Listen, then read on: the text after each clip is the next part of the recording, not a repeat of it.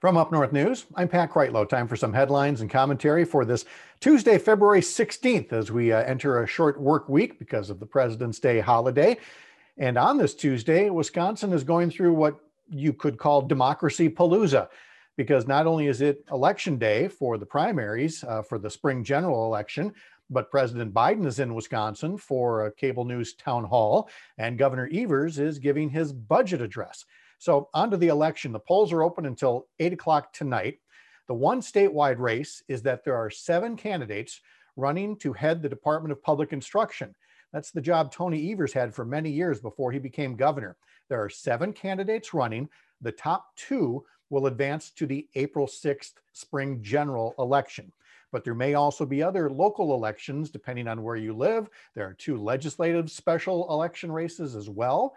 So you can always go to myvote.wi.gov to find out what the races are in your area, to see if you're registered, and to get to that polling place before 8 o'clock. And then, by the way, remember to get your absentee ballot for the April 6th general election as well.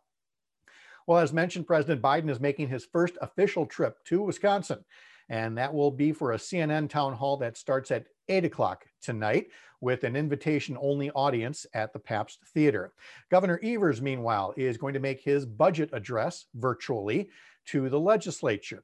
Now, a governor's budget is only the first step, pretty much, in a state budget process. It's not going to become law.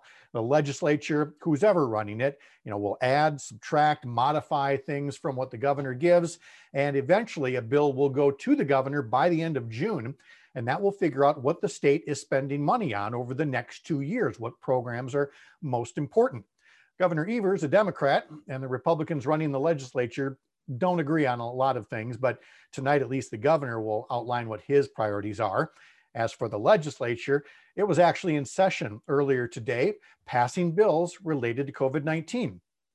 Don't get your hopes up. What they passed were basically the poison pills that were in Assembly Bill 1, the thing that Governor Evers vetoed because of the poison pills, the provisions in there that hamper local control and such. So your legislature today not getting anything done that's going to survive Governor Evers at the governor's signing desk.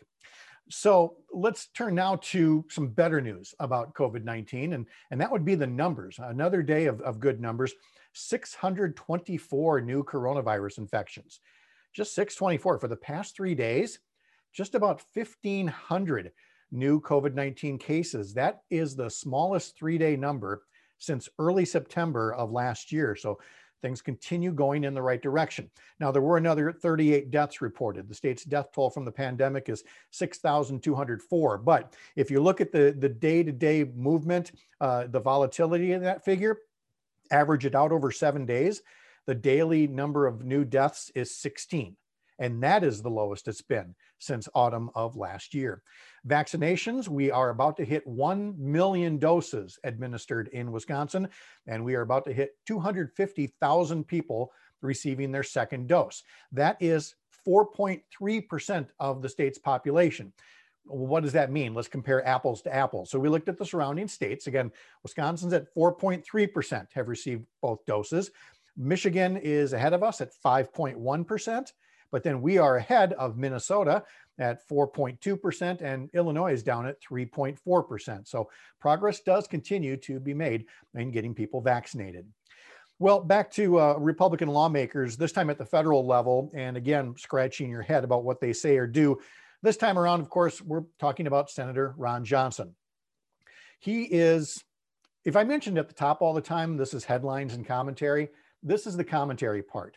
What Ron Johnson has been saying the past couple of days is straight up gaslighting, trying to make people not believe what they saw, what they heard. You saw the video.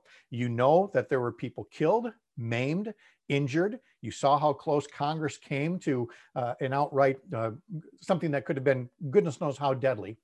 And Senator Ron Johnson has said in a radio interview or two that he's not really sure that this really qualifies as an armed insurrection, when in fact, at least a dozen guns were confiscated, all of the other objects that were used as weapons, and thousands of rounds of ammunition. One report said it was enough for every member of Congress to be shot 5 times. It was very much what could have been a disastrous armed insurrection, despite what Senator Johnson is trying to tell people. Now, Senator Johnson, for the longest time, was the chair of the Senate Homeland Security Committee, and he, by and large, abused that committee not to look into things like Russian interference in elections, but to look into things like talking points that the Russians were making about Hunter Biden. Well, because Democrats took control of the Senate, Ron Johnson no longer chairs the Homeland Security Committee. The Michigan Democrat who does announced today that that committee will do some work. It will begin its investigation into the Capitol insurrection 1 week from today. All right, one fun story to leave you on. We know that the need out there is still great for families who've been hit hard by the pandemic and the resulting recession, but we do show you how some folks have been volunteering to help those who are in need of food, a particular type of comfort food. This is a group that's dedicated primarily to just baking pans and pans and pans of lasagna and then delivering them to families in need. We think you're going to like to read what Mary Bergen wrote for us over at upnorthnewswi.com. I'm Pat Kreitlow.